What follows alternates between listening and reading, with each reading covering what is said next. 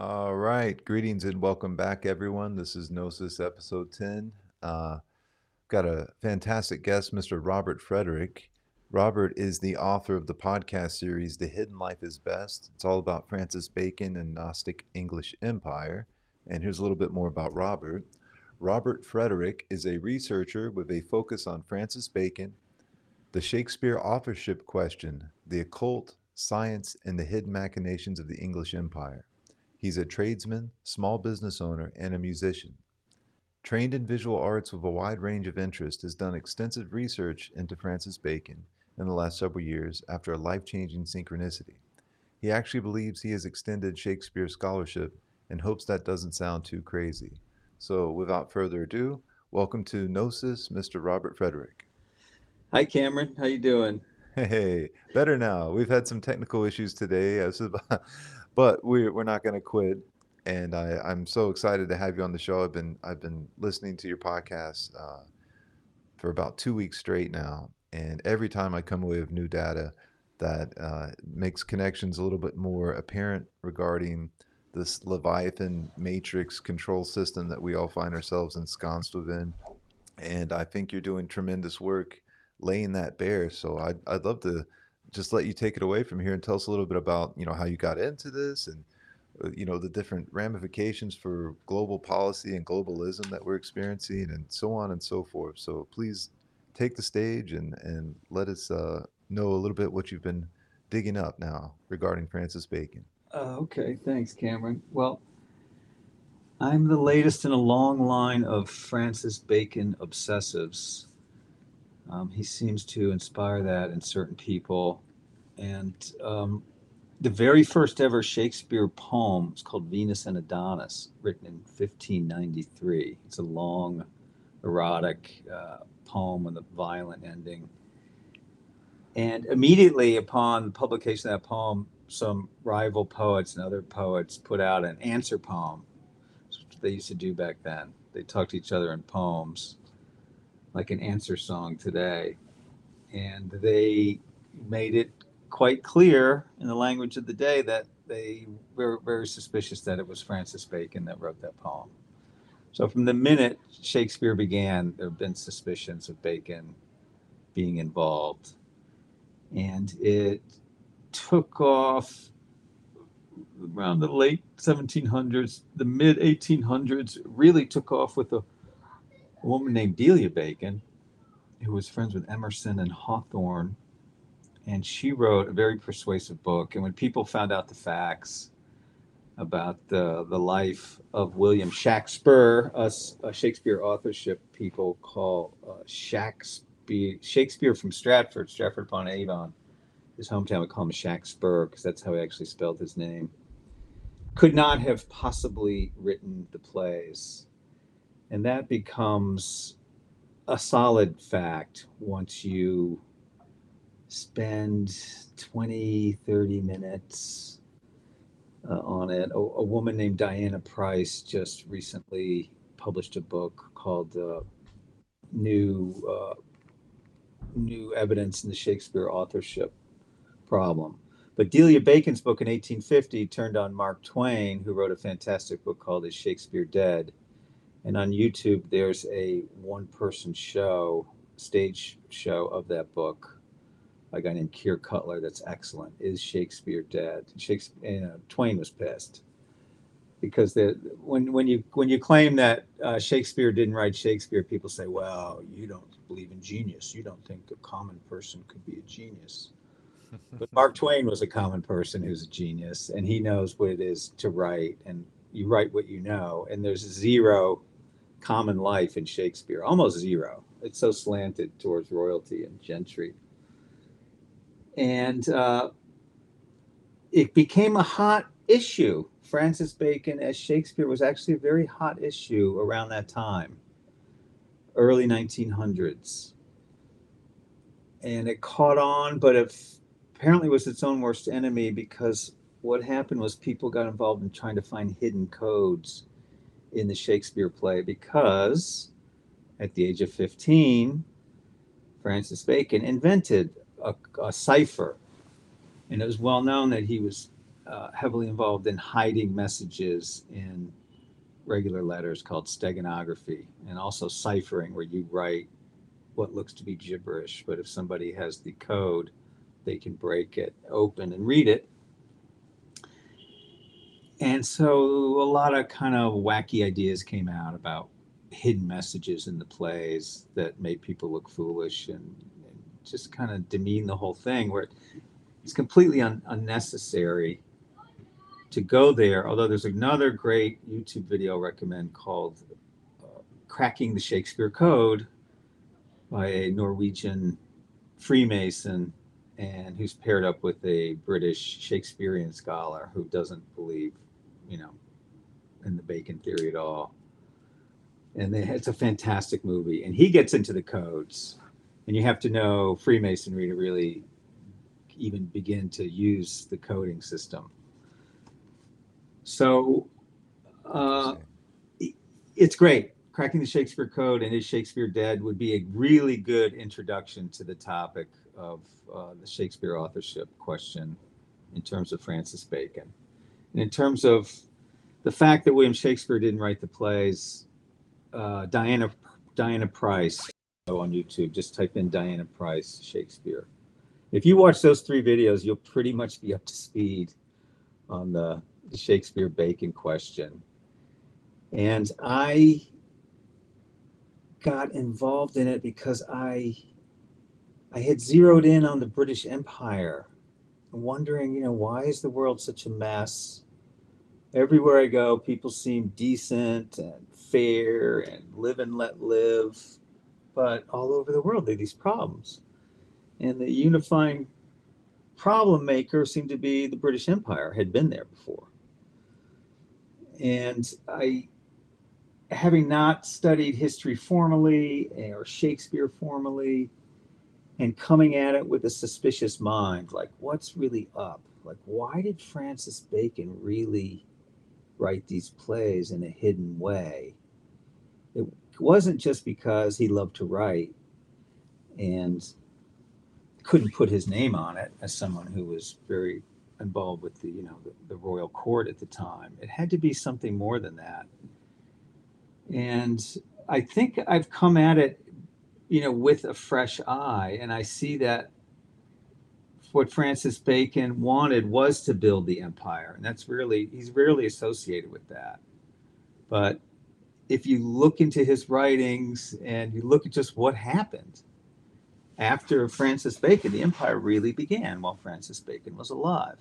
The first colony in America took place. He didn't have the idea. I mean, that came a little earlier from John Dee. But there it was that he was involved in espionage from a very early age. They sent him to France at the age of 15.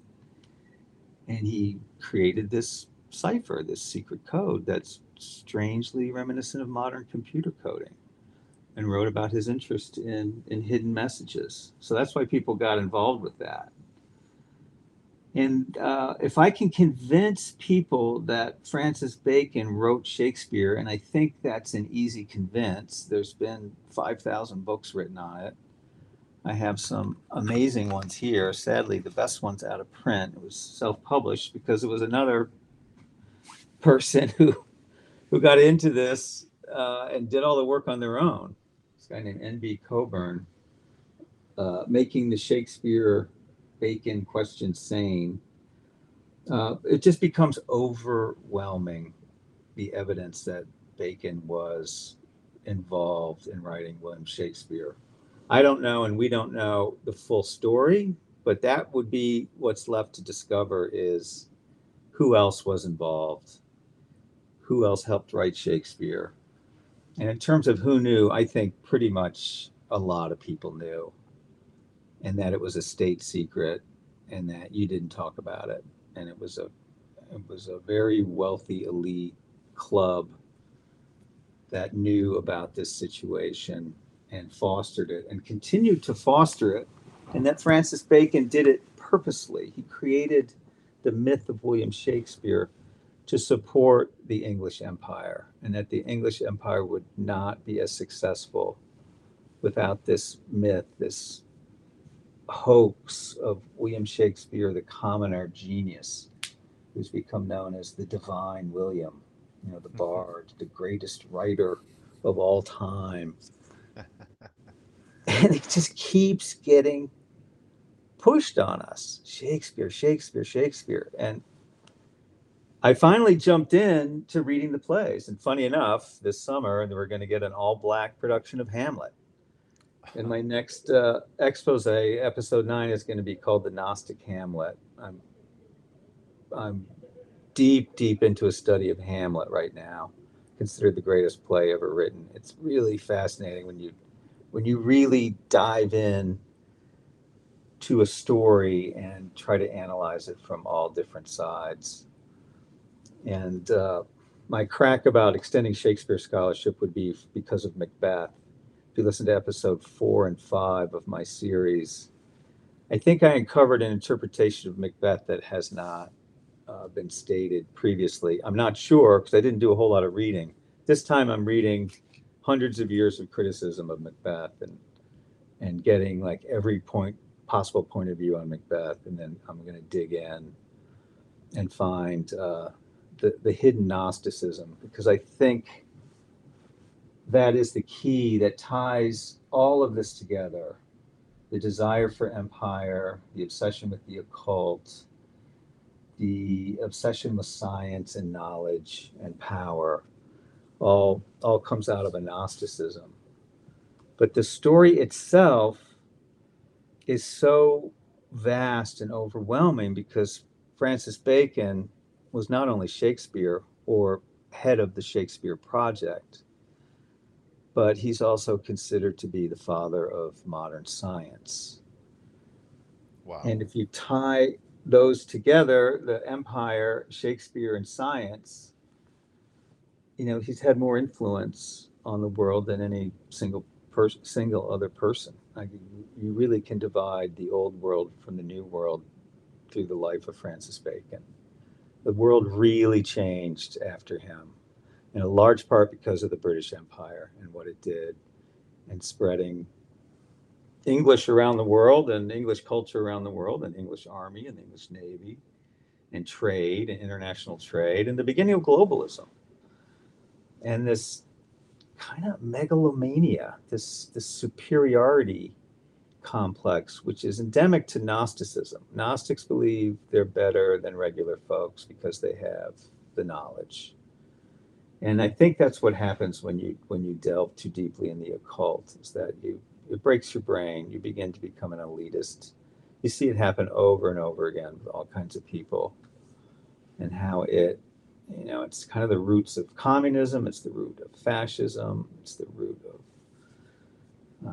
dictatorships, this sense of superiority, which Francis Bacon had in spades, and you can see it in that portrait of him. So that portrait on the screen now, I think it's on the screen, is him when he was 18. He might have been in See. France at the time. Do they have the share screen? The share And screen on? and if you'd like to share your own screen, I think we got it Oh, there ready we go. this time. I know we had some issues before. Is this the one you're referring to with the top hat? No, he's got the big white collar, Oh, right. Let me I'll and put he's next to Elizabeth there with her snake outfit on, called the rainbow portrait. The rainbow. here we go. I'm gonna go ahead and switch these out. And there we are. Yes. Okay. So you're absolutely right. It should be secret snobriety because every secret society member I've ever known is a massive snob Yeah, who presumes that they have greater yeah, gnosis and that you are and they're this is drilled into their heads. They refer yeah, to others non-initiated as profane yeah, and in Harry Potter speak, muggles. So I yeah. think you're absolutely you've got your finger on the pulse, my friend, and I know you've probably like all of us, you're so busy, but the minute your book is printed, I'm buying a copy, and I'd love to get a signed copy because it's absolutely fascinating. But please continue. I'm really enjoying this already.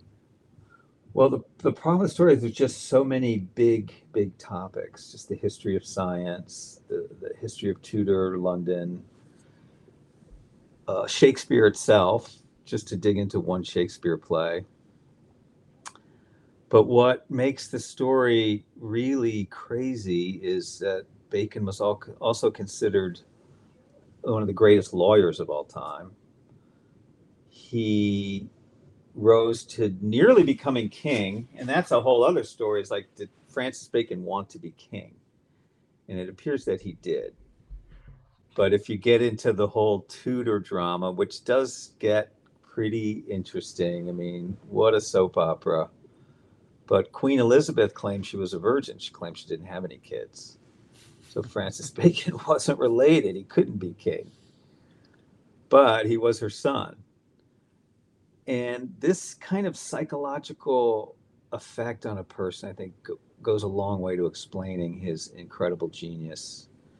Not only was he the son, and know he was the son at some point, but he was given the absolute perfect education, and he was a precocious learner. Spoke Latin and Greek by 7. As some people said, he read every book printed at the time, every book available in London. Hungry for knowledge, dropped out of college at the age of 15, announcing he was bored. He never got a college degree, but they let him go to law school. He had to have a profession. But so not only a great lawyer, and that's so fascinating, like his life, just how his life progressed, which I won't go into now because then you kind of need to know more about Tudor London and the times. But that's a fascinating story, and how the gaps in his life fit perfectly with when the Shakespeare plays were written. And when they weren't being written anymore, like scholars believe the last one was written in 1610, was when his official career began, and when he eventually became Attorney General of England, eventually became the Lord Chancellor of England, which is a position that still exists, which is sort of like next in line to the king. And he was king for a few weeks when King James the First, went back to Scotland for a few weeks. He was regent. He functioned as king. So his whole life story is amazing. But where this gets really crazy is father of modern science, Shakespeare, one of the great lawyers ever, according to some lawyers. That I'm not real clear on. There's a book on it. Maybe one day I'll get to that. But he was a prominent lawyer and did a lot of legal writing, and there was a lot of law in England. They're famous for that. But he has been implicated with starting modern Freemasonry, Yes.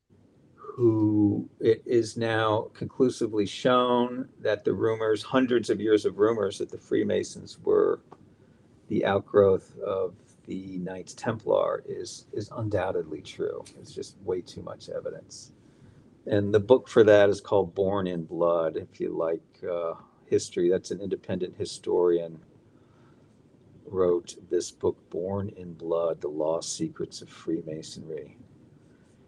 Nice. And so that's another massive topic, are the Knights Templars. And Freemasonry itself is another massive topic. It's just hundreds of years. They're spread around the world. I think they're a cult. They're a fascinating structure. It's a religion. It maybe not doesn't fit the exact definition of a cult, but it is a religion. And that's just a whole nother massive topic in this story, the greatest story never told of the smartest man who ever lived. Because if you know anything about Francis Bacon's most famous book, The New Atlantis, and the Rosicrucian manifestos, it appears that Francis Bacon was the Rosicrucians. And I'm sure there were other occultists at the time and people involved, but an honest, intellectually honest person who knows Bacon's writings and knows the Rosicrucian manifestos and knows the New Atlantis would have to say he was heavily involved with Rosicrucianism. which is another huge topic. But then the other thing I think that I've been original on is tying him in with espionage, because at the age of 15, he was in France developing secret codes and probably was a courier. He was known to have an incredible memory. So he could probably take, long, long messages back to England without a letter to be stopped. They would routinely stop diplomats and take their letters, and even though they'd be in secret codes, they would try to crack the codes. And modern espionage also began in that era. So you got modern science, modern literature, the English Empire, Freemasonry, and modern espionage. Oh, is that all? Yeah, Good it goes Lord. on and on and on. Pretty much everything modern came out of London after that point. It's mind blowing and hasn't really been pointed out that much, but the Industrial Revolution began right in London. Modern English, rock and roll, although that really began in America, because they can't claim the blues. America's got the blues, and that's the huge musical influence. But they grabbed it right away and spread it all around the world. English sports, Shakespeare, the English language has conquered the world. English banking and finance, which I don't think Francis Bacon had much to do with, and it's a key part of the empire, but he did strongly advocate for legalizing loaning money at interest, which was still illegal in the late 1500s because it's banned in the Bible. Usury was illegal. But loaning money at interest began in earnest, partly because Francis Bacon advocated for it. And so modern capitalism really began in Tudor London, especially with the colonies, because the colonies needed products, and the products were supplied by the Industrial Revolution, which followed very quickly upon the invention of modern science, which Bacon was the cheerleader for.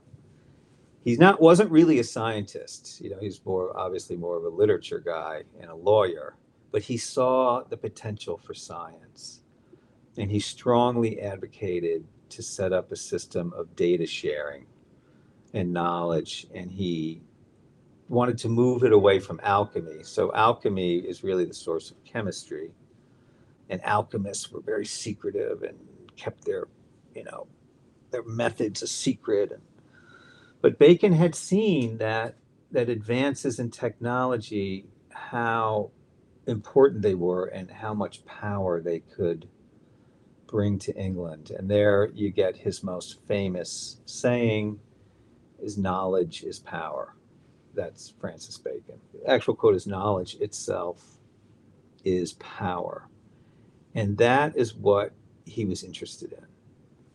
He wanted power, and he is so brilliant. He devised this plan of using the Shakespeare plays and the Shakespeare phenomenon as kind of a cover for the malevolence of empire. Because when you think about England, you think of a faded empire. Well, that empire is still there because it's hidden, because the hidden life is best. But really, when you think about England now, you think about gentility, manners, Shakespeare. I defy anyone to think about England for more than 5 minutes without mentioning Shakespeare. I think it's almost impossible. King Charles, the new king, when he first spoke to the Parliament after his mother died, he name dropped Shakespeare within 30 seconds. And as Shakespeare said about the first Queen Elizabeth, something like that. Like he had to bring in Shakespeare because it's a shield, it's an aegis, it's a protective shield that makes people forget like how brutal this empire is, which is the greatest empire of all time in terms of size. It's conquered the planet, all these things, music, tennis, British sports, tennis and soccer, all over the world. Cricket. It's it's just an incredible story that I feel like it's, the greatest story never told. And its ramifications today are that, this great reset was first announced by Prince Charles 2 years ago. He used those terms, the great reset and the COVID opportunity and sustainability. And he's really pushing hard for net zero, carbon net zero, which means grounding most flights and changing most agriculture, and really crazy authoritarian top down control, like kind of a merging of fascism and communism, which both originated from, take a guess, London. Marx wrote Das Kapital in London, or the Communist Manifesto, sorry. Marx and Engels wrote the Communist Manifesto in London. And there's a researcher named Richard Poe. Oh no, Matt Arrett, Canadian guy, Matt Arrett, who has a great speech. I'll send you the link. A great talk about how fascism really came out of London too, because it fits that profile of the British elite, not the British commoner and the British average person, but the British elite with this intense nationalism and this intense superiority complex and this, occultism. And I guess the final link is the Gnosticism, which gets a little bit harder to prove because you have to know what Gnosticism is, but it's in the podcast, and it ties in with the occultism that's very prominent with Kabbalah and Freemasonry and alchemy and magic, which were really this incredible stew of occultism in Tudor England and Europe at that time. And Francis Bacon is famous for kind of pushing the occult aside and focusing on, data and rationality with the new science. But what appears to have happened is that the occult just got hidden and moved into the secret societies and the new Freemasonry, which, you know, blossomed. Like the story of Freemasonry is just incredible, and it's absolutely key to the British Empire. And you can definitely make a strong case that Francis Bacon was involved with the founding of Freemasonry. So, all in all, it's just this crazy, immense story that I'm slowly chipping away at. And I'm presently working on Hamlet. It's considered to be the greatest play of all time by many, many people. Considered to be the greatest Shakespeare play. It's a very intense play.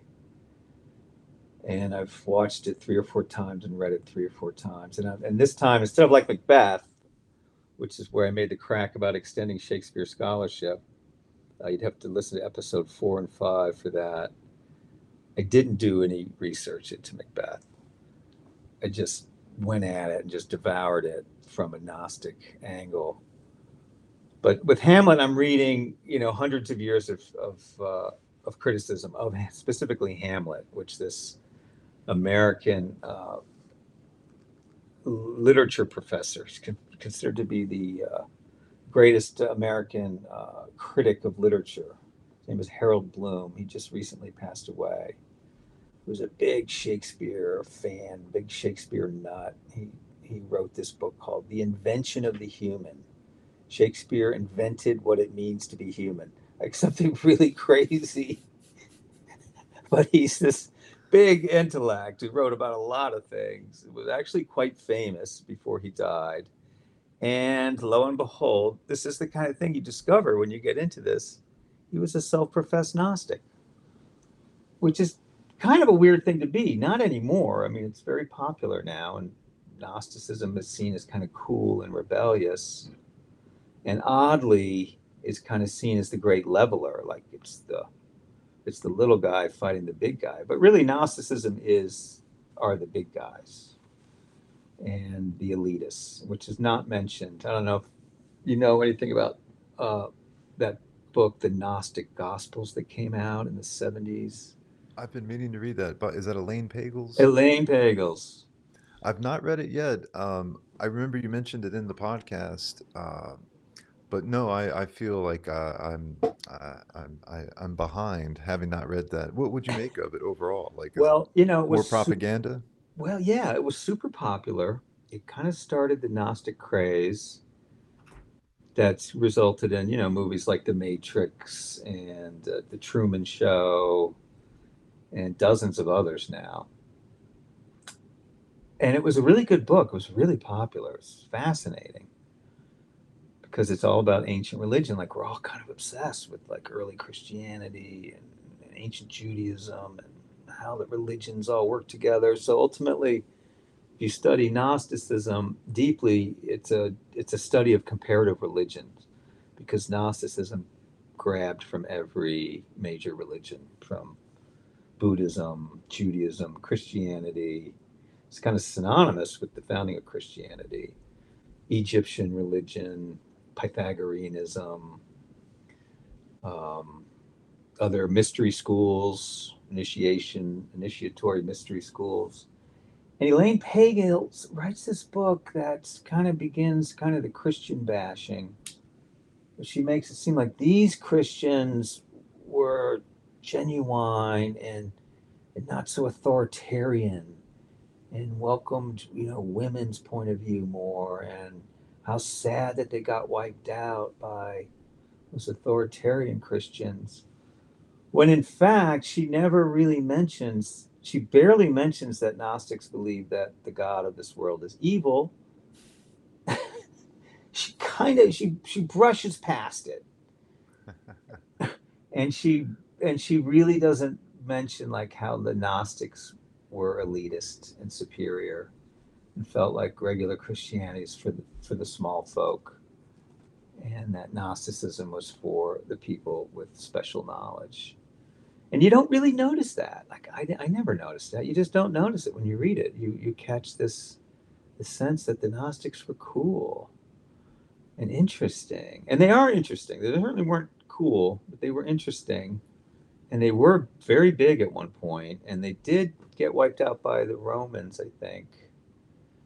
Not real clear on that because, but the you know Constantine in 325 held a big conference of Christians and made them solidify their theology and their Bible, and it certainly didn't include uh, overt Gnosticism. And at that point, Gnosticism started went into a decline, but it also didn't capture the spirit of the times because it was elitist and because it was not unified, because every Gnostic sect had different rituals and different literature. And the one thing in common they had was that they believed that the world was essentially evil, made by an evil God, which kind of left you with two alternatives. Either you try to tear it down, pay no attention to any morality, or you live like a monk in a cave and try to stay completely pure, which is why it's a comparative religion thing, because that is like Hinduism, that is like Buddhism, and it is like Christianity, where you know Christians are supposed to be not of this world, in this world, but not of it. So they're very close to Christianity, and they a lot of the sects, Jesus Christ was their hero. It's really amazing. It's remarkable. So there's just a ton of material here that I'm trying to put into a shape that I can understand it and get a book out of it. And the podcast is helping with this. And that's where I'm at right now, Cameron. Thanks for asking. That's my pleasure. I part of me wanted to transcribe the podcast and read them that way, just to internalize a lot of the connections. Yeah, I think you have a hit on your hands, and I really do look forward to when it comes out, because it is massive what you're revealing here. This all goes back to England. This all goes back to the occult Yeah, and secret society, and what we've experienced in the last few years with the Great Reset, the Great yeah, Awakening, FOVID, because COVID has never been proven. It's never been isolated. And they admit as much. It's never been isolated as a virus. So it's all speculation. And they use PCR tests to give false positives. They use yeah, media to incite panic. Yeah, 'Cause media. they Yep. yeah, because they love to invoke the god Pan. So pandemonium, panic, Good one. pandemic. It's Good all one. covert reference to absolutely the devil, which is really appears to be the god of Gnostics, in large part. Uh, It can, yeah, there's definitely some relationship there. But well, they this use is super science. You see how sciencey it is. right. Scientists are telling you. So science became the new religion. Francis Bacon created a new religion, and it's a Gnostic religion because they're trying to gain power to challenge the natural order. They want to be able to create life in the laboratory. They're desperate to do that because that would be a challenge to Rival God. god. Yeah. Oh, it's insane, and It's crazy. it's yeah, we're living in a fever dream of madmen, and you had quoted a few times throughout the podcast this perspective of Bacon, where three types of ambition. Oh yeah, you want me to read that? Yes, please. I think that just what you just described, it gets across the hubris of the mentality of these so-called elites, and really how they're just inevitably they're trust fund kids gone power mad. Good one. Crowley's another example. Yeah, yeah. And where did Crowley come from? Absolutely. Oxford, London. Trinity Yeah. College, London. Mhm. All conspiracy roads lead to London. Yes. Pretty much. The only one I can't put in is this postmodernism, which informs a lot of the wokeness. I can't quite peg that to London, but I'm sure there's a connection. This modern philosophy, postmodernism. But this quote I'm about to read is from his most famous book of philosophy called Novum Organum. And it's the one where he's advocating for science. And it's considered kind of a pure work of philosophy. It's a series of short little sayings almost. And you'll see it reprinted in books of collections of great works of philosophy. So Francis Bacon, I didn't even mention this, is considered one of the great modern philosophers.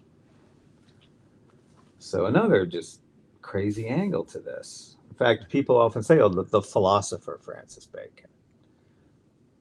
When he was, and that's anyway. So this is the quote, which is not in my copy of Novum Organum, but it's in Novum Organum because I've seen online versions of it. This is near the end of the book, and it ties in with his philosophy of dominionism. And this is typical Bacon speak. Quote, further, it will not be amiss to distinguish the three kinds, and as it were, three grades of ambition in mankind. The first is of those who desire to extend their own power in their native country, which kind is vulgar and degenerate. And to me, he seems to be talking about Macbeth and Lady Macbeth there, that type. The second is of those who labor to extend the power of their country and its dominion among men. This certainly has more dignity. What? Like to try to take over other countries is dignified? This certainly has more dignity, though not less covetousness. But if a man endeavors to establish and extend the power and dominion of the human race itself over the universe, his ambition, if ambition it can be called, is without a doubt a more wholesome thing and a more noble than the other two. Wow. So, trying to conquer the universe is noble and not covetous. And it's not even ambitious. It's just what mankind was meant to do: conquer the universe. And and I guess for some people that's exciting, and they believe that. It's the opposite of like Chinese philosophy or Native American philosophy, where you want to integrate yourself with the cycles of nature and see yourself as one with nature. But with Francis Bacon, it was about conquering nature, and that's where we are right now. with science. And to truly conquer nature, you need the control of the population. Yes. To, to fuel your ambitions, take their taxes and build these laboratories and go into STEM and do more research. And it's push, push, push, science, science, science, science. And I think they might have made a mistake, with COVID. Just, people like you and me talking about pandemic and fake PCR tests and fake treatments and how fake the science has become. That's a very, very important that we hammer on that point, that they use science to lie to us. And we were taught in school that science is a pure search for the truth. And our society has imbibed that unconsciously. Even if we know, like, scientists come up with some crazy stuff, unconsciously, we want to know about the latest study. What did that study say? What does the science say? Show me the science. And we have to know science and know how to read fake science, and how much incredible fake science there was. And that even to say the science is settled means it's not science, Right. because science is never settled. It's always an open question. And actual, if you know science, you'll know that nothing is ever proved with science. It's disproved. And or it's proved for a while, because there's the future. You never know what the future holds, so you can't prove it, because we're in total ignorance about the future. So that science is always contentious. Science is always to be debated. But the first thing they did during the pandemic was shut down debate, which should be a massive red flag to anyone who knows anything about science. But because science has become so corrupted, the scientists on the side of the elite, didn't even say anything about the corruption. I mean, Fauci's the best example, but all the other scientists, they didn't scream and shout at some of these crazy things that were happening, like the Lancet article that trashed hydroxychloroquine, Mm. that got pulled 2 weeks later as being completely fabricated. It should have been a major scientific scandal. Should have been a mud on the face of all of science. It should have been, examining themselves. But the whole story just disappeared. Like, somehow they've gotten a hold of almost all the major institutions in the Western world. And I think Yes. that was part of the plan. I really do. I think that's how Freemasonry works, and a kind of a ability to influence people's thinking, which is what Bacon said about the theater. I have a quote here. Bacon loved the theater, and his first big book after his mother, Queen Elizabeth, died in 1603 and James took the throne, Bacon suddenly became normalized and he got knighted, and he published his first big book called The Advancement of Learning. So that's his topic, right? Like increasing knowledge, which he said when he was 15 and dropped out of college.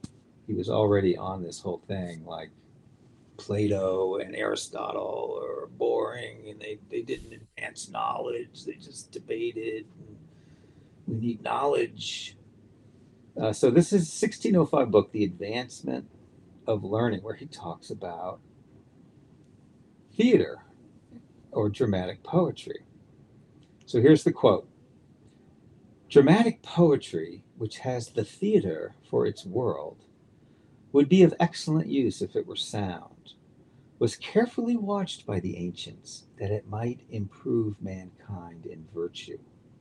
And indeed, many wise men and great philosophers have thought it to the mind as the bow to the fiddle. And certain it is that the minds of men in company are more open to affections and impressions than when alone. So he play your mind like a violin with theater.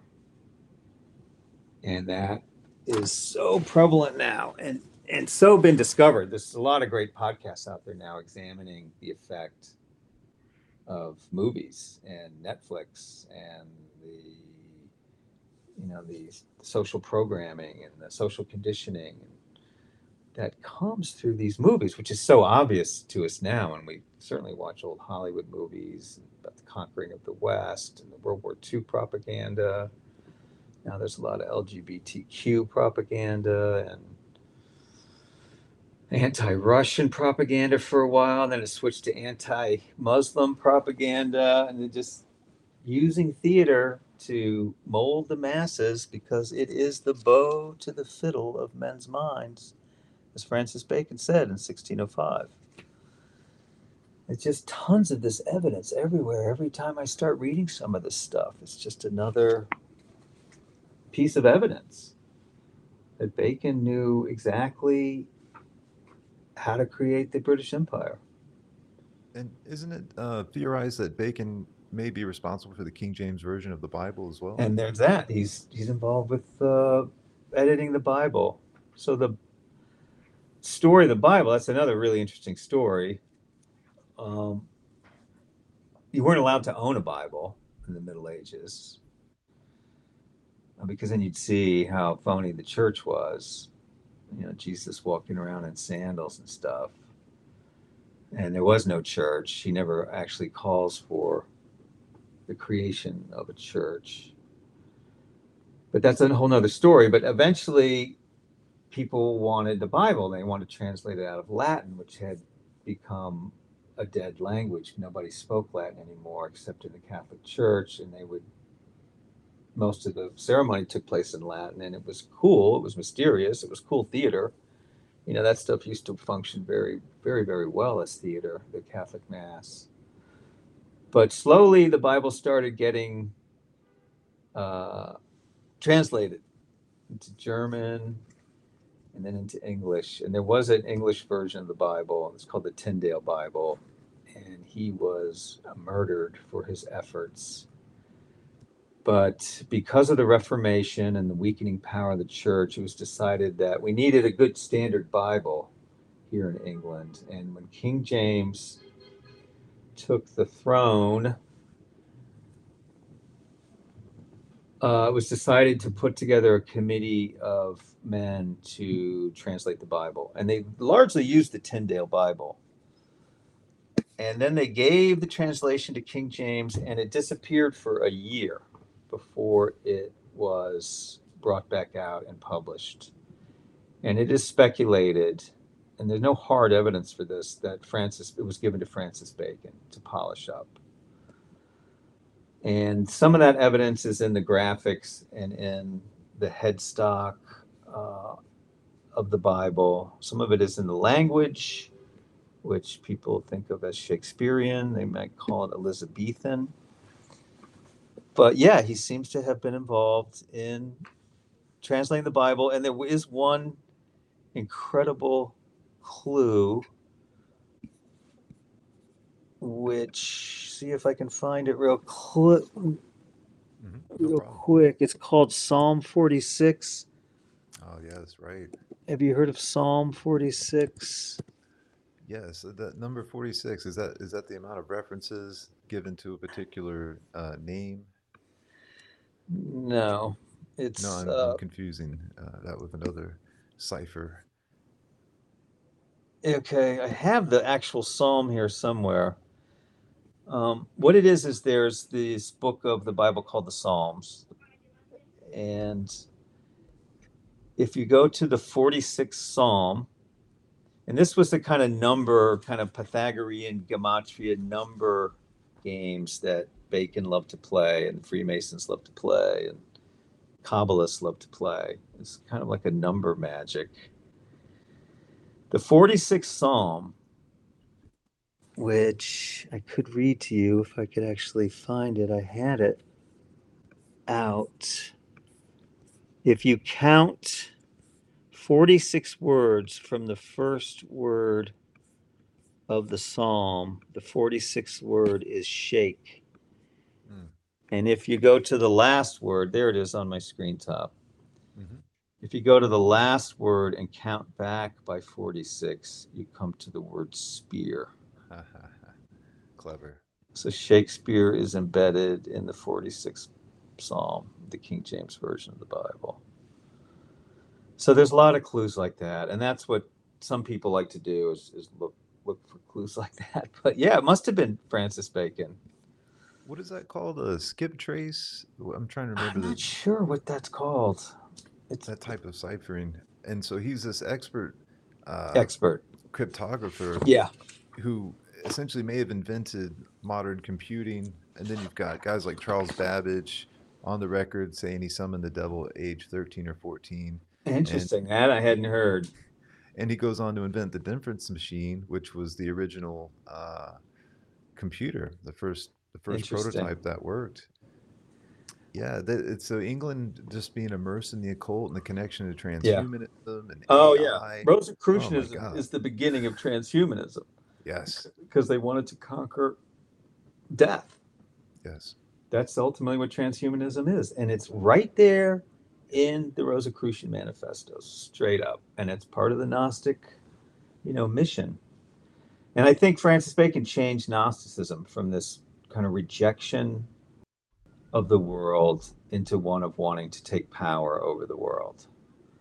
He saw that with science they could change. It's a scientific Gnosticism. They could seize control of the world with science. They didn't need to trash it or sit in a cave and meditate and wear hair shirts and not have sex and eat only brown rice. And that's the conquering the universe thing. And that's the Gnostic piece. It's really all over the place when you start looking at it, and it's all over Shakespeare. I just found it right in Macbeth. I'm finding it in Hamlet, and a lot of Gnosticism in Hamlet, which is just embedded in the play. And that's the thing. Like, if I can convince people that Bacon wrote Shakespeare, which is pretty easy, and this next episode is an introduction to the Gnostic Hamlet and a more detailed assessment of all the evidence that Bacon wrote Shakespeare. Well, then inside Shakespeare is tons of Freemasonry. So Yes. you have that helps prove that he formed modern Freemasonry. And there's tons of Rosicrucianism in Freemasonry, and there's just tons of Rosicrucianism in Bacon's writings. I mean, I think I mentioned that already. That intellectually honest person would have to say that. Yeah, it looks pretty clear that Bacon was the Rosicrucian. And there you go. If you can go that far, and it's really hard for people that are already invested in the myth of Shakespeare as the commoner, in the myth of this strange country lad who wrote these incredible plays. And you just believed it all your life. It's really hard Right. to switch. But when people hear the facts, they're so astonishing. Not a single manuscript, there's not a single letter. His children were illiterate. There's only 6 examples of Shakespeare's handwriting, and 3 of them are on his last will, and looked like he could barely write. It looks like Shakespeare couldn't read or write, which was common back then. I think only 10 to 20% of the population knew how to read. You Wow. can at least open your mind to, okay, who did write it? And if Francis Bacon wrote it, maybe you can see that he did it. He did it for the reason of helping to create the empire, because that you'll find in his writings too, like to come in by stealth rather than with an army. Yes. He's got those kind of writings too, and he also has this quote from his book of essays. So pretty much the only thing Francis Bacon wrote until he was in his 40s was this book called Essays, which is the second or third most famous book. It's often cited as the first book in modern English. Because that's the other thing. Bacon is can be credited with revising the English language. Just another thing that he did. And it's just incredible. Would he be considered the protege of John Dee? No, protege. He was a student of. Is that the same thing, protege? Somewhat. It's almost Yeah. like the heir apparent. Yes, yes, absolutely. There's not a lot of evidence they spent a lot of time together, but there's circles intertwined, and there's some graphics, some etchings that show an old man in the beard handing over the lamp to Francis Bacon. Francis Bacon always has a hat, and there are roses, the Rosicrucian thing. And John Dee was heavily into the Kabbalah, heavily into alchemy. John Dee was brilliant. He was a kook, heavily into the occult, heavily into talking to angels. And he straddled that era when magic went out of favor, and they tried to put an end to all that kind of talking to angels and demons stuff that Dee was part of, and Dee was really heavily into numerology and gematria and Kabbalah and all that stuff, and he shifted it, he hit it, he smoothed it out, he made it seem less crazy, and he was definitely a student of John Dee. John Dee was definitely the start of some of this stuff. John Dee created the term Great Britain, for instance, which didn't begin until Scotland joined England, and Francis Bacon was part of that. He helped negotiate, the treaty that joined Scotland to England and started Great Britain. There was Bacon again, and as a master of espionage, he would write about hiding. And this is another thing I want to read. It's from his book of essays. It's called on Dissimulation and Simulation. And this is it. It says, quote, "There be 3 degrees of this hiding and veiling of man's self. The first, closeness, reservation, and secrecy, when a man leaveth himself without observation, or without hold to be taken, what he is. The second, dissimulation, in the negative, when a man lets fall signs and arguments that he is not that he is. And the third, simulation, in the affirmative, when a man industriously and expressly feigns and pretends to be what he is not." He goes on to say in the essay that he approves of the first two, closeness, reservation, and secrecy, and dissimulation in the negative. Not normally the third, but later he adds, "No man can be secret except to give himself a little scope for dissimulation, which is, as it were, only the skirts or train of secret." So the whole espionage piece and secrecy, which is a big, big part of Freemasonry, the secrecy. And what a great way to do espionage is to put these Freemasonic lodges all over the world, where whatever was said in those lodges couldn't be spoken of outside the lodge. And you were sworn to secrecy after you did a very, very theatrical initiation, with these strong words that seem to have a really, really strong effect on Freemasons. That really, really bonds them. It's this whole dying and rising ritual that they go through for their third initiation. And they call it getting raised, where they got raised. And somehow that initiation, and you're sworn to secrecy with a knife at your throat, Yeah. really, really works. It's incredible. It's you had mentioned hypnosis, and it seems to be an induction of a near Yeah. death experience, and then the Yeah. chemistry that is released is Yeah. probably on par with some of the peak experiences someone can have in life: birth, death, terrorism, and they've codified it, and they've unleashed it on the world. And yes, these people, and of course they do murder Masons who go afoul of their Yeah. oaths. Yeah. So it's no joke, and It's and no yet joke. it's no joke at all, and they've used it to colonize the entire planet. Absolutely. And that's this, it hasn't been written about very much because it was frowned upon as an academic discipline, you get made fun of. Oh, geez, what are you talking about? Freemasons? Oh, what a waste of time. No, I won't give you any money to study Freemasonry. But it has finally started to happen. And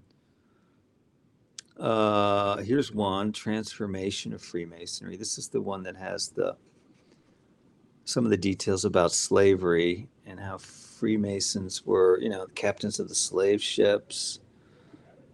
And where is the other one? It's called So really, for Builders of Empire.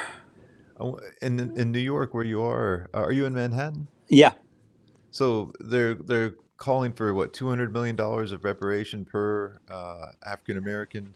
So really, they should be storming Freemasonic yeah. churches and demanding the It's reparations. the English elite did it, and I think the Duke of Buckingham. My daughter sent me something. Was got a cut of every slave that was sold. I mean, it went right to the very top of the royal family, the royal elites in Britain. Slavery did. And then the way it was structured is the slaves were in America and other colonies doing agricultural work, which they needed steel tools for. They needed hoes and all kinds of shit. I guess they needed, terrible instruments, shackles. They needed all this industrial goods, which came out of London. So they made money on the slaves and they made money on these plantations that needed the goods from the Industrial Revolution. So the reason England is so rich is because of the slave trade. And I was in Georgia a couple years ago, and I was in this tiny museum in a town called Darien. It's a Hmm. really cool little town right on the coast, and it has a rich history of the Scottish, Highlanders coming in and settling. And there was a letter written about 1770 to King George. It was a beautifully well written letter with like 10 bullet points. And it was like, please do not make slavery legal in the state of Georgia. Don't do it. Here's why. Bullet point, da da da, bullet point, bullet point. And the last bullet point was, this won't end well. This won't last. This is going to get ugly. And of course, King George approved slavery. So just that those decrees by the king legalizing slavery. And of course, Francis Bacon was partly involved because he was Attorney General of England when the first slaves hit America. There was no legal chat about it. Jesus, is that legal? They just ignored it. And eventually, that's another thing I need to look into. Because eventually England banned slave trading early. And they look like this is the way they stay hidden. This is the way they manage perception. They look like the good guys. They stopped it early and they sent their navy out to stop slave trading. Of course, it continued surreptitiously. But that whole history of who made it legal and who profited from it. And it was the wealthy, of course. But now they've shifted the blame to poor whites in America, like it was their idea. No, it was a system that was imposed on them. Right. And it was very hard to break out of, as most systems are once they're imposed. That's why we really have to stop this, these vaccine passports and digital IDs, because once the system is in, Hmm. it's tough to stop it. And, Charles, the King of England, is pushing, vaccine passports and 15-minute cities. All this stuff is coming in England really hard. And you'll notice with the pandemic, the countries that locked down the worst were all British satellites. New Zealand, Australia, Canada. And you couldn't leave Canada if you weren't vaccinated. Yeah. Um, England and Or Scotland itself, the whole trans thing, yeah. LGBTQ thing, like, the trans agenda is really big in England, which does not have a First Amendment. There's no freedom of speech in England. Hmm. So they're gonna, they can lock you up for hate speech if you say, you know, what is this crazy, trans nonsense? How can a woman be a man? They can knock on your door if you put that on social media in England. It's crazy, but that's It's in a England. Yeah, it's just a total religion of gaslighting hypocrisy. completely. Everything everything's inverted as you brought forward. It's all about inversion. It's all about assuming control, Yeah, and anything goes. If torturing slaves into submission and then telling them that it was their democratic election that created this reality, while yeah. it was all stage managed. So it's like it's crazy making on every level imaginable, and it's demonology. It's something like they're connecting with the the devil, if you will, which It could be, man. I mean, that's what Dee was doing, and yeah, that's what Aleister Crowley was doing. He claims he connected to the devil. absolutely, they That, all do. and that was totally run by British uh, intelligence. He was an agent. So yeah, absolutely. Yeah, I it's think it grew terrifying. out of it. Grew out of this Gnosticism, which doesn't really talk about the devil, but it's so close to Satanism. Once you believe that God is evil and you want to trash the world, that's very little different than Satanists who just hate God and want to trash the world. Speaking of which, are you familiar with the work of Alex Rivera or Tracy Twyman into Yeah, Baphomet? So I could yeah, play a quick clip sure. from a previous episode, and we'll just use this as a point of consideration. So here we go. I'm going to fire this up. He called her meat. He says this is what Baphomet is based on. And meat comes from metis, which is wisdom. And his interpretation of the word Baphomet was baptism of wisdom. He thought that was kind of a ritual that they were probably doing. We pieced this together from witchcraft traditions, certain Gnostic sects and their traditions. The idea is that the God of the Bible is an evil God. There's an inscription around this particular casket. The distinguished charity of meat uproots the enemy. He said that represents pederasty. So in other words, having sex with children. All right, and uproots the enemy. Who's the enemy? That's the God of the Bible. What I think this image is depicting is meat pulling the sun and the moon down from the sky, the heavens falling, basically destroying God's creation. The baptism of wisdom, which is a blasphemous ritual involving sex with children in this context, is what they thought would make that happen.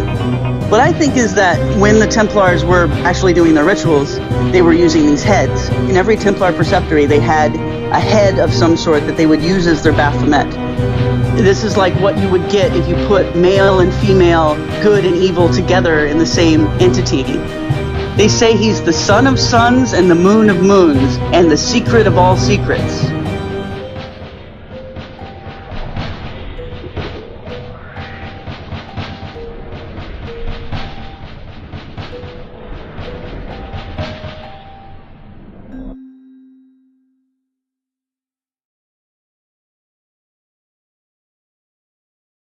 Wow. So I highly recommend that work. Rest in peace, Tracy Twyman. Alex has been on the show before, and I'd love to have a round table with you and him and other independent researchers. Are you still there, Robert? Yep. I just want to Yeah, make yeah. sure. Okay, Yep. great, great. And one more quick clip that kind of ties this together regarding the purpose of these massive psyops like FOVID, the plandemic, the scandemic, is that these Gnostics, in their ultimate hubris and their assault on all that's good and natural, God itself, if you will, they need to perform massive rituals, public rituals. So before FOVID was launched in 2012 in the Olympic Games, they did this massive Olympic opening ceremony. And you had something like a 10-story tall Voldemort character with a magic wand, with children in medical beds dancing, a lot like the crazed nurses we see dancing in these supposedly these hospitals are supposed to be maxed out, but they're actually empty.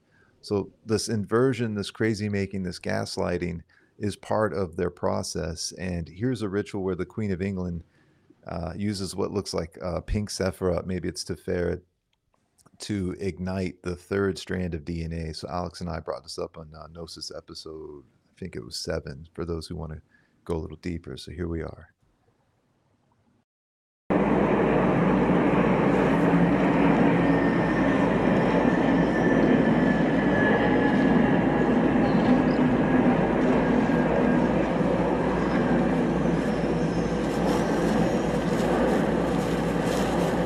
Your Majesty, the Commonwealth of Nations globe.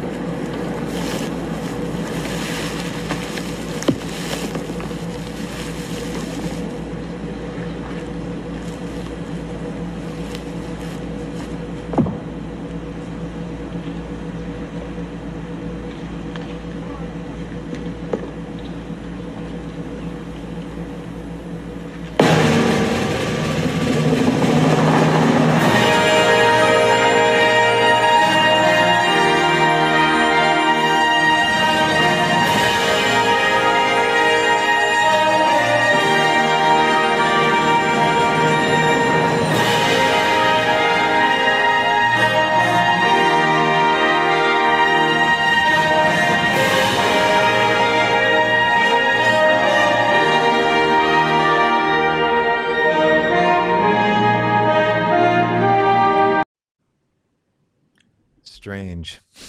That's the theater again. Yes. Yeah, we have the Jerusalem tree standing on top of the hill representing England, and England feels that it's place in reality to convert all of us to their religion. Yeah, yeah, it's amazing. It's amazing how much Judaism they grab.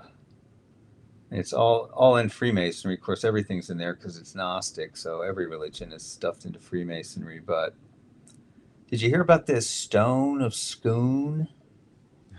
No, is that the That coronation the stone? coronation stone Oh wow, is, yeah. get this, literally the stone that Jacob slept on when he had the vision of God and the angel and wrestled with the angel. And they literally trace it, somehow made its way to Ireland and then Scotland. And it has to be there to show. And they believe, according to this one video, I haven't been able to corroborate it, but the stone of Scone is for real. But they supposedly have a genealogy tracing the English kings all the way back to the Bible era, to Jacob, Hmm. to early Judaism. And they do think they started calling London the New Jerusalem. Right. And other kind of like weird, I think what they're saying is that we're the chosen people. Yes, We're the chosen people. absolutely. Well, And they are all things to all people because, like you said, the syncretic Gnosticism, they can speak to everyone in their own language and their own religious customs, and subtly assure them that yes, go along with our new world order because don't you see we have the lineage for yeah, those who are irrationally abiding by these all of these doctrines. To me, are essentially manipulated. I don't think yeah, God chose any one man right. or men or people throughout time to uh, dispense this wisdom. I think this Of has always course been not. manipulation. Yeah. Yeah, it gives them a aura of legitimacy. And of course, I want to give all my taxes to them and fight in their wars. Of course, Of course, they're connected to God. I don't want to go to hell. Of course, they Hell's flipped it on bad. its head. Yeah, They flip it all, and yeah, it's gobbledygook, and you need a team of independent scholars to even make sense of it, yeah. and you won't find that. So you really do have to have people individually driven to get to the bottom of it, because if you're trying to Yeah, make this your living, you're going to run into the same machinations of these infiltrators, and they're going to discourage yeah. you, slander you, defame you, demonetize you. So I guess this Ignore is a good you. point. Ignore you, ridicule you. Anything goes with secret society. Yeah. And so, real quick, I'll just do a plug. Gnosis is independent. We don't receive any corporate funding. This is a freedom of speech project. This is a labor of love.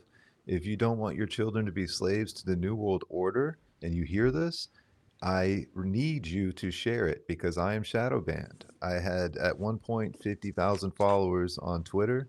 Wow. It's been reduced to 30. I get almost zero interaction.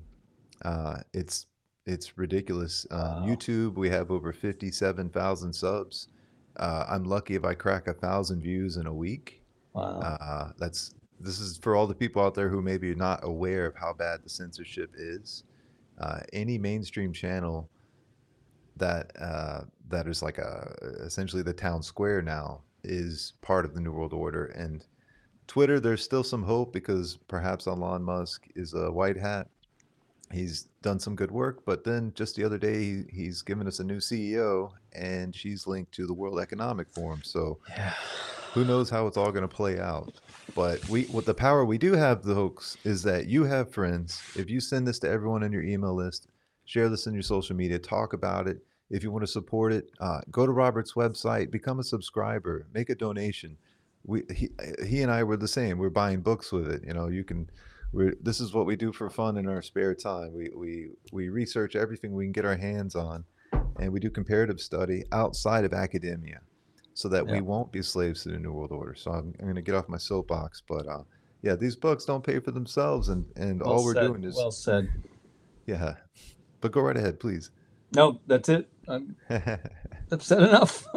No, no, I mean, you've done us all a great service. I'm going to continuously listen to the podcast until I can essentially incorporate all that knowledge into my own search. And speaking of a book, do you have a timeline? Because man, I would love to see that get out there ASAP. What do you mean a timeline? For the publication of, Oh, let me. because I know it's a massive amount of Yeah. work. And yeah, Let me. I'm trying to get a an agent, book agent, interested in it, which would put me light a fire under my ass. But if I do the book, I would have trouble doing the podcast. Although a couple people suggested I just transcribe, that's a great idea. because they're all written out.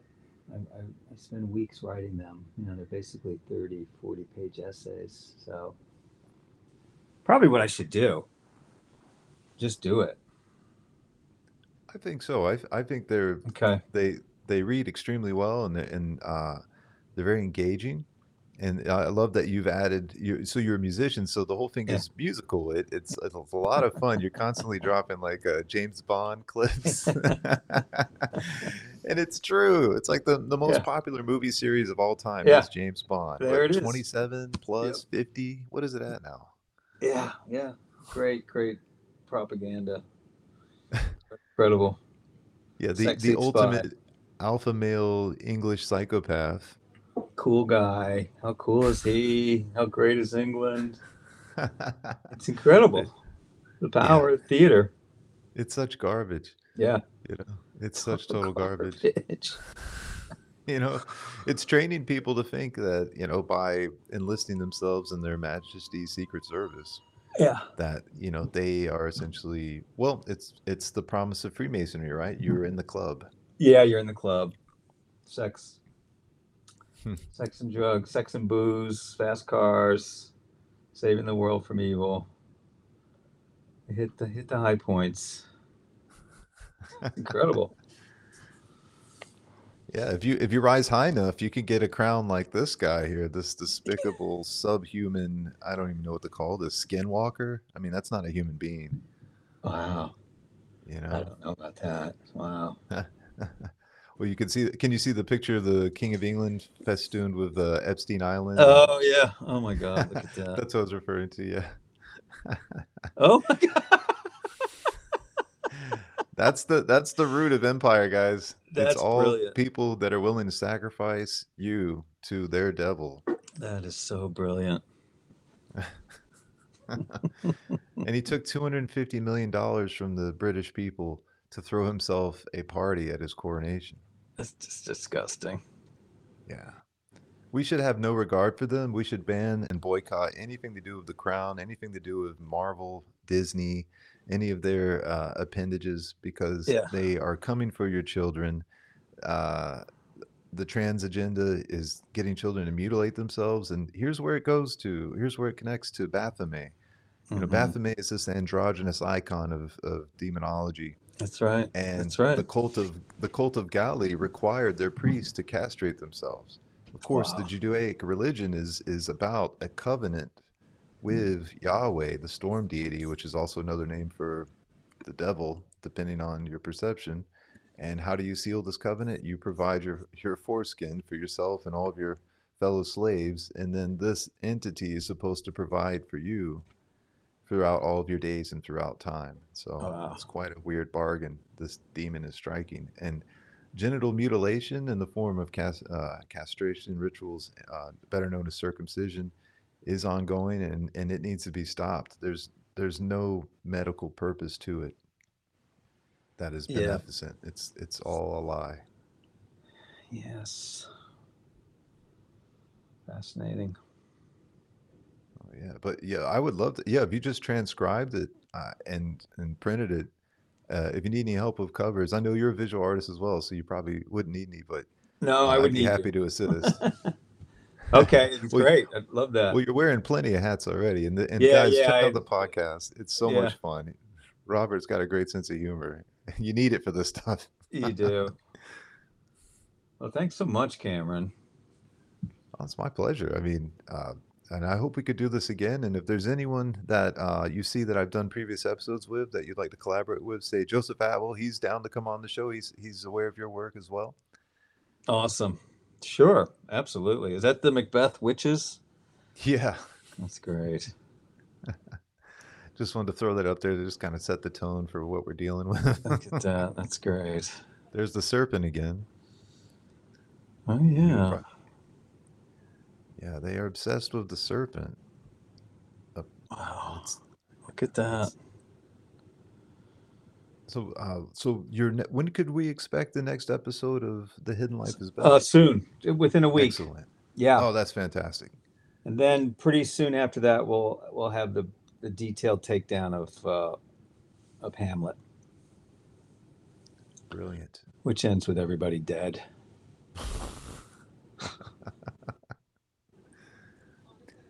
And so let's see.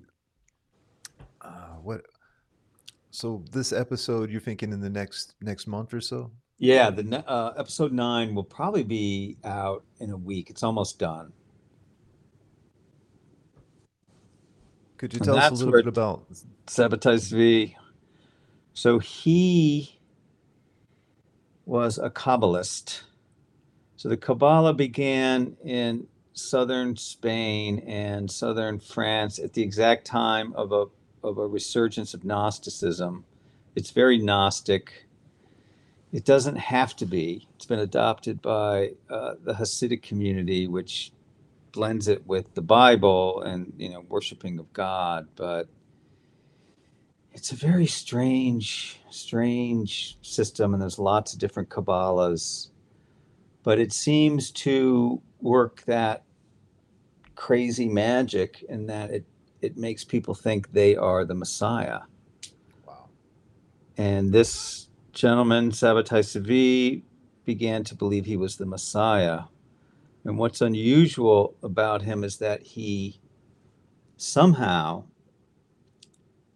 in the mid 1600s, news about him spread all over Europe and the Middle East. And millions of Jews believed him to be the Messiah and believed these stories about the Messiah, that he was the Messiah. And there's all this magic about the Messiah. When the Messiah comes, the whole world will be set right. And he was going, and part of this whole thing of the Messiah is that the Arabs were going to convert, and all this mystical magic was going to happen. And he went to, wasn't Constantinople, and the Islamic ruler said, all right, he was getting too popular, he was getting too powerful, he was becoming a pain. He goes, I tell you what, if you're the Messiah, if I shoot you full of arrows, you'll live. So I tell you what, I'll give you a choice. Let me shoot you full of arrows, or you can convert to Islam. And of course, he converted to Islam. And it was this huge scandal and this huge letdown. But along the way, he had started to invert some of the laws of Judaism, some of the purity laws. And he felt like the sooner, if I break all these laws, the Messiah will come sooner, or the magic will happen sooner. It was a very strange movement that was hugely popular, even amongst Jews that hadn't been traumatized, because a lot of the issues with Gnosticism do come around trauma. I mean, we create this as human beings through trauma, and this kind of hatred of the world comes from the evil that's in the world, which ultimately, who can say where evil comes from? But he seems to have been traumatized, but he took it from this Isaac Luria, who was another Kabbalist who thought he was the Messiah. And back in Spain, this Abraham Abulafia, big Kabbalist, thought he was the Messiah.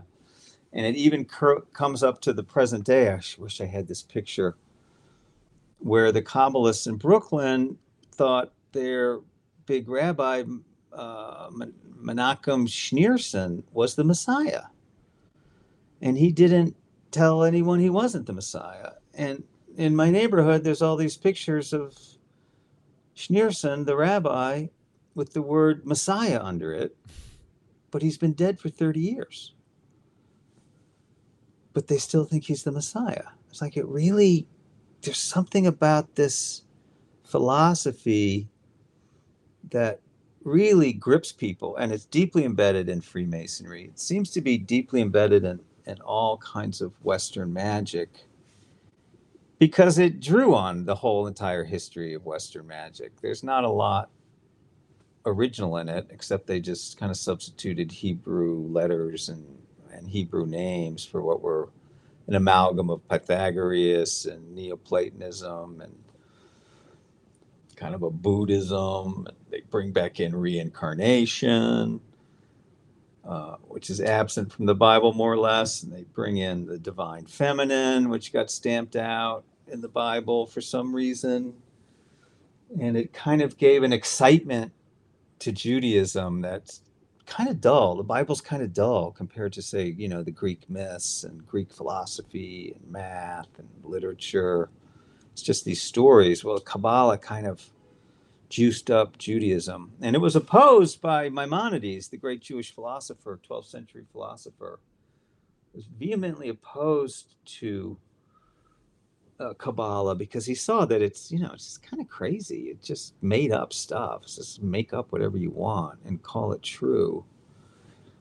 But it's exciting to people because it's theater. It's not theater. It's this language, this use of language and storytelling, which is akin to theater, that transfixes people, and in a certain way, kind of makes them crazy, and it's part of the elitist thing. It's very Gnostic. They have these same kind of crazy stories about the creation myths, how the world came into being, and what happens when you die. It's just one crazy story after another that's not reasoned out. It's not said it must be like this, like Greek philosophy. It must be like this because it can't be like that. And there's this logical kind of reasoning and rationality to it.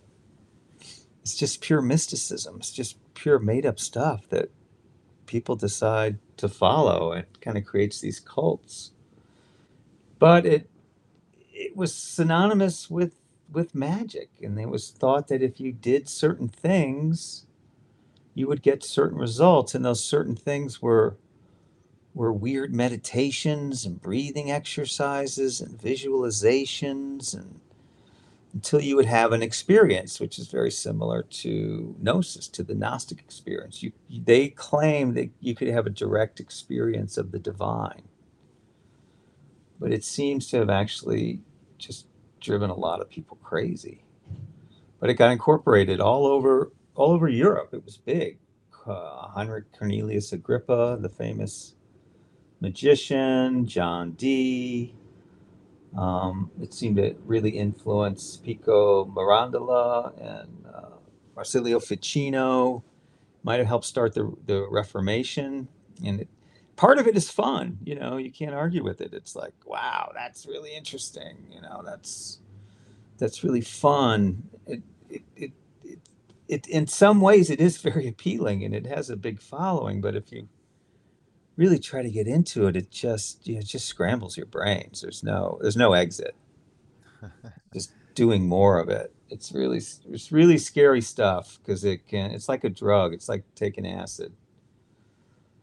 I You bet. can have a great experience, yes, indeed, but you'll probably just want to keep doing it, and eventually, you know, you're not going to be useful for anything. Right. Well, it's so strange because every Masonic lodge is a miniature of Solomon's temple, Yeah, and the whole thing is a ritual space. There's no windows, so you can't look within, yeah, and it's apparently witchcraft. It's indistinguishable. They use the exact same techniques of initiation. If you look into the history of the Bible, to me, it's strange because Solomon's temple is this ritual chamber that is born out of the Egyptian uh, temple building process where they would create effigies of man in stone, or in the case of the Great Pyramid, a mock mountain, a human mountain. And this is where Crowley is said to have received the Book of the Law, right, from Iowas. And I think it was, what year was this? The 30s. I think it was 1906, actually. Oh, that Yeah, early, it's that right? early. Yeah, And so it's the same archetype or typology that you see with Moses climbing Mount Sinai to receive the interesting. dispensation from Yahweh. So they're just syncretically appropriating everything and Everything. then insinuating themselves as the new messiahs, treading on that lineage that they've reminded people. The cool thing about Judaism, though, is that it banned child sacrifice, like right out of the gate. That's the Hmm. beginning of Judaism. Like, cut the shit. And drinking of blood, like, cut it. No more of that. Um, no more magic. Magic is strictly forbidden in the Bible, even prophecy and astrology. And of course, it's in there, and there are a few stories that let it leak back in. But Judaism really, I do think, was trying to purify religion that had gotten pretty whacked out. In a lot of ways that Buddhism, trying to purify um, Hinduism, which got kind of whacked out, and then the mystery religions with, I guess, all these crazy rituals. Throwing children onto Moloch, Hmm. all kinds of intense kind of public sexuality and ritual sex, and they cut that all out. No sex before marriage. Only sex only in marriage. And they really tried, I think, to do that, and that kind of comes out with the Essenes. And then that got all crazy because there are all these laws, ritual purity and kind of this obsessiveness with all these laws. And Jesus came along to kind of clean up Judaism, which had gotten full of infighting and difficulties and away from its intended purpose. Because Gnosticism probably did begin with the Jews, and Jesus got lumped in with that, and it got corrupted again, and the Gnosticism corrupted the Christianity, and there's these cycles of purity and defilement, and we seem like we're into a heavy period of defilement right now. It's like it's crept back in, and it's being glorified, and you just got to turn on Netflix or watch some music videos, and it's really intense, and it's attractive because it's fun. It doesn't look like fun, but when you're young, Right. you're easily influenced. Sex, drugs, and rock and roll, which I didn't see anything bad about when I was 18. I do remember getting a Black Sabbath record, and my dear grandmother was there that Christmas. And my sister gave me this Black Sabbath record. And I was like, oh, I was mortified. And I never liked, heavy metal or heavy rock or any of that death shit. But, there it was, my own sister.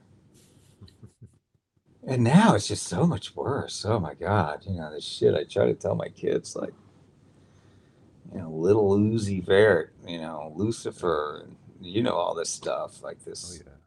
It's amazing that anyone's healthy anymore, anyone's solid, anyone's like, because you know what? We're hard to kill.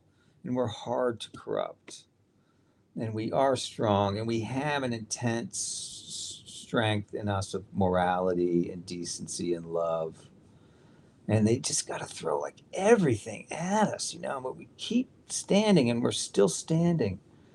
And, if we could just keep that love alive, like seriously, like just that, like go out in the world and love the world. Forget all the shit you read, forget all the stuff you saw on Twitter and your research, which is all really important, but it can make you fearful and negative. And you've got to pull that core out of you that, they can't kill me. You can't kill me. That's If you right. do, you won't really kill me because, I've been through the fire, man. I've been purified. I've been to hell and back with this shit. It got to me. They Seems, had me se- taking se- all kinds of fucking drugs when I was younger. Somehow I survived. I wasn't too bad. I never got mhm. addicted to anything, but I was cool. Be a beatnik, be a hippie, take acid. Eesh. Well, speaking of which, we had a Robert Forte. I'm not sure if you've seen that presentation or if you're familiar with his work. No. Robert Forte was pretty much anyone who was anyone in psychedelica. He was on a first name basis with. He was the first guy to give MDMA to Hunter S. Thompson. No kidding.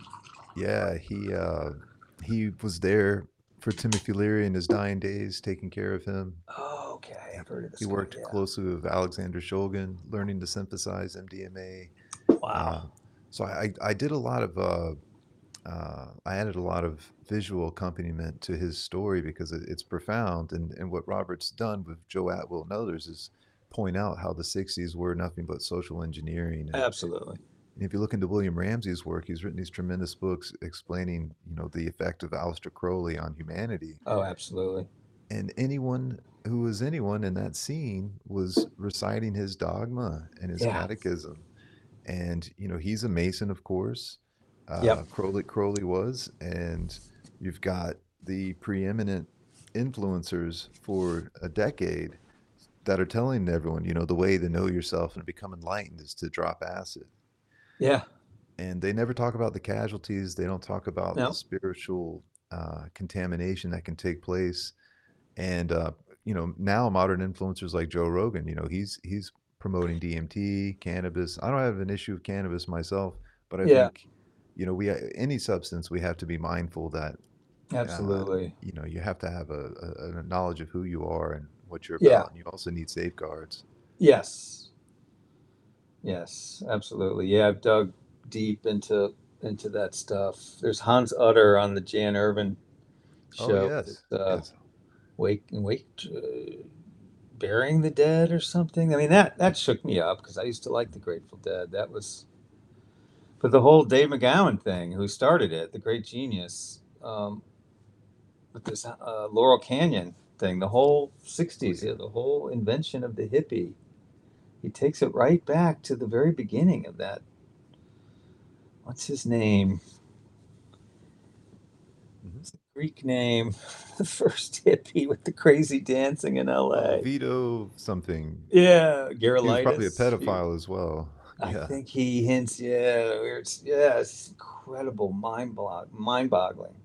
I mean, back in the day when I would discover this stuff, it would shake me up. It would shake me up for like a couple months. I felt like, electric current. Like, oh my god, I'm like, it's like finding out some horrible secret about your parents or something. What?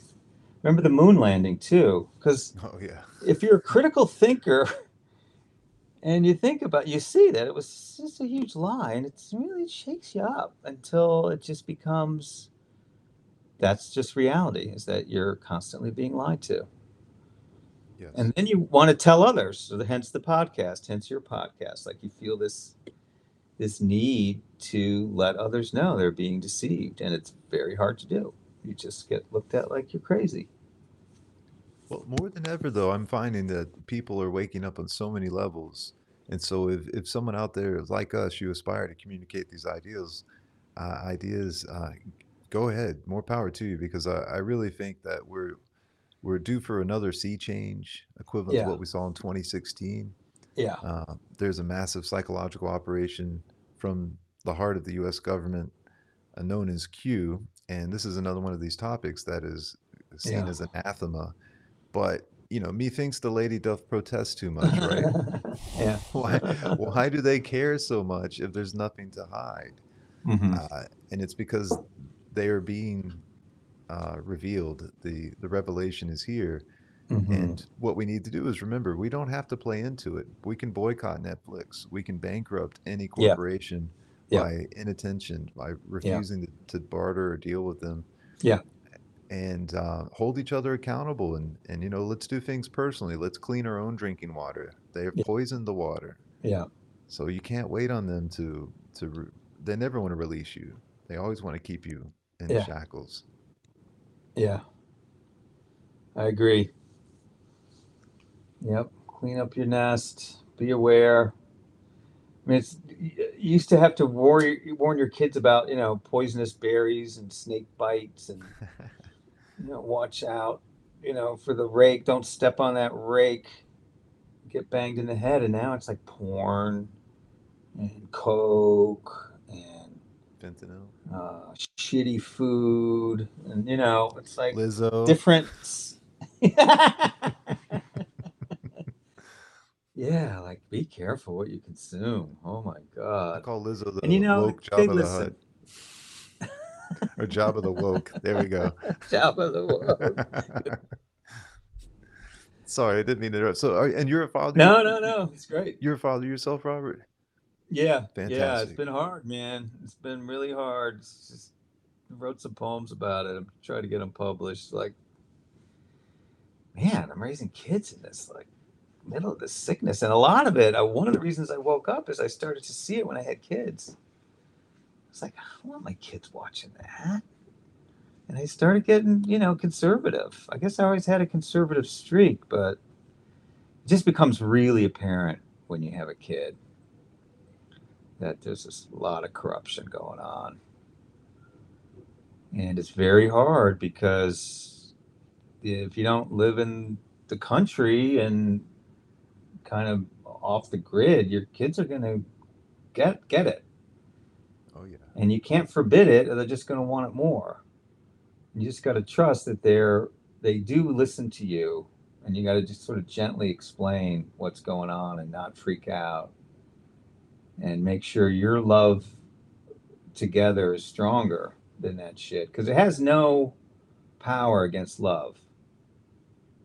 It's when families get weak, which is why the families are getting weak, that it can really infect people. But when you have enough love, you're protected. It's that old saying, one match dispels the darkness. Darkness can't overcome light. So you got to have faith. And yeah, your kids, kids get weird, but they come back around because of that love, and because you told them certain things in just the right tone of voice. You've kind of got to use that hypnotic command structure, and you plant suggestions in a nice, calm voice, and they'll hear you. They hear you. They don't seem to be listening, but they are. Well said. And yes, they're definitely under attack. It's a Yeah. total onslaught. And they're confusing children's gender chemically, Uh, spiritually. These are all expected consequences of the idols they worship and the rites they perform. yeah. Now you're seeing they're just erecting occult monuments all over the world that feature transgender idols, like Yeah. men breastfeeding. So I mean, these people are clearly insane. But that Yeah. once they're exposed, my hope is that the Q operation will kick back into high gear with a Trump reelection. And now that we've been exposed to what a world of unbridled Satanism, what it looks like, and what its end game Yeah. is, that people will just rebuke it utterly, do the work necessary to reclaim local governance, and refuse to do business with these slavers, Yeah. however you Yeah. can. There's definitely an awakening going on. I agree. Absolutely. Definitely. Well, Robert, this has been a lot of fun. I know we've we had some technical issues earlier. Yeah, it's The fun. tech. And so, but I'd love to have you back on soon, and I'm anxiously awaiting your latest release because, guys, this is one of the most phenomenal podcasts I've ever come across.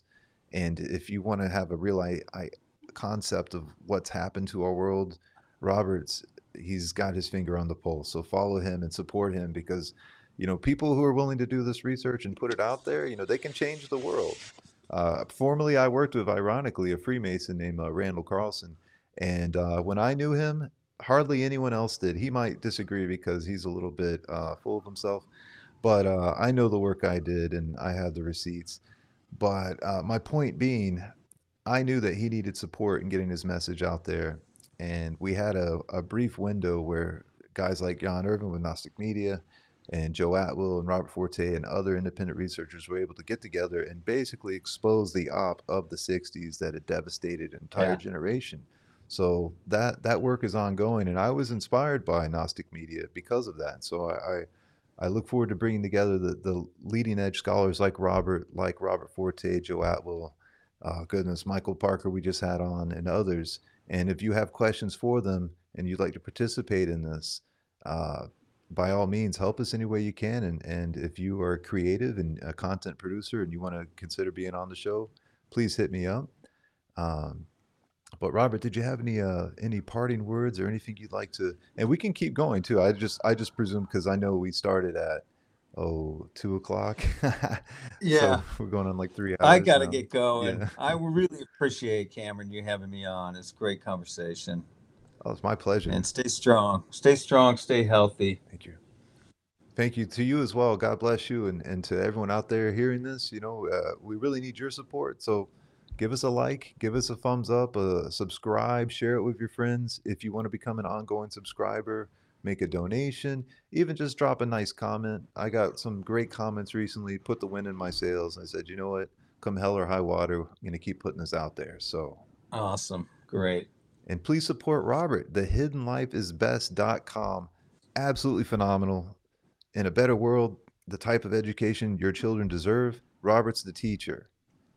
He's bringing it together. This is a ton of work, guys, but it dovetails and coincides with everything I've been studying from from really great teachers all over the world my entire life. So please give him some support. Check out the whole show and buy his book when it comes out. I know I'm going to. Thanks, Cameron. Well, Robert, thank you so much. God bless, and God bless. I look forward to having you back soon to see where this path of Gnosis takes us. Awesome. Me too. Awesome. Godspeed and party on, everyone. Take care. Take care. Bye. Bye bye.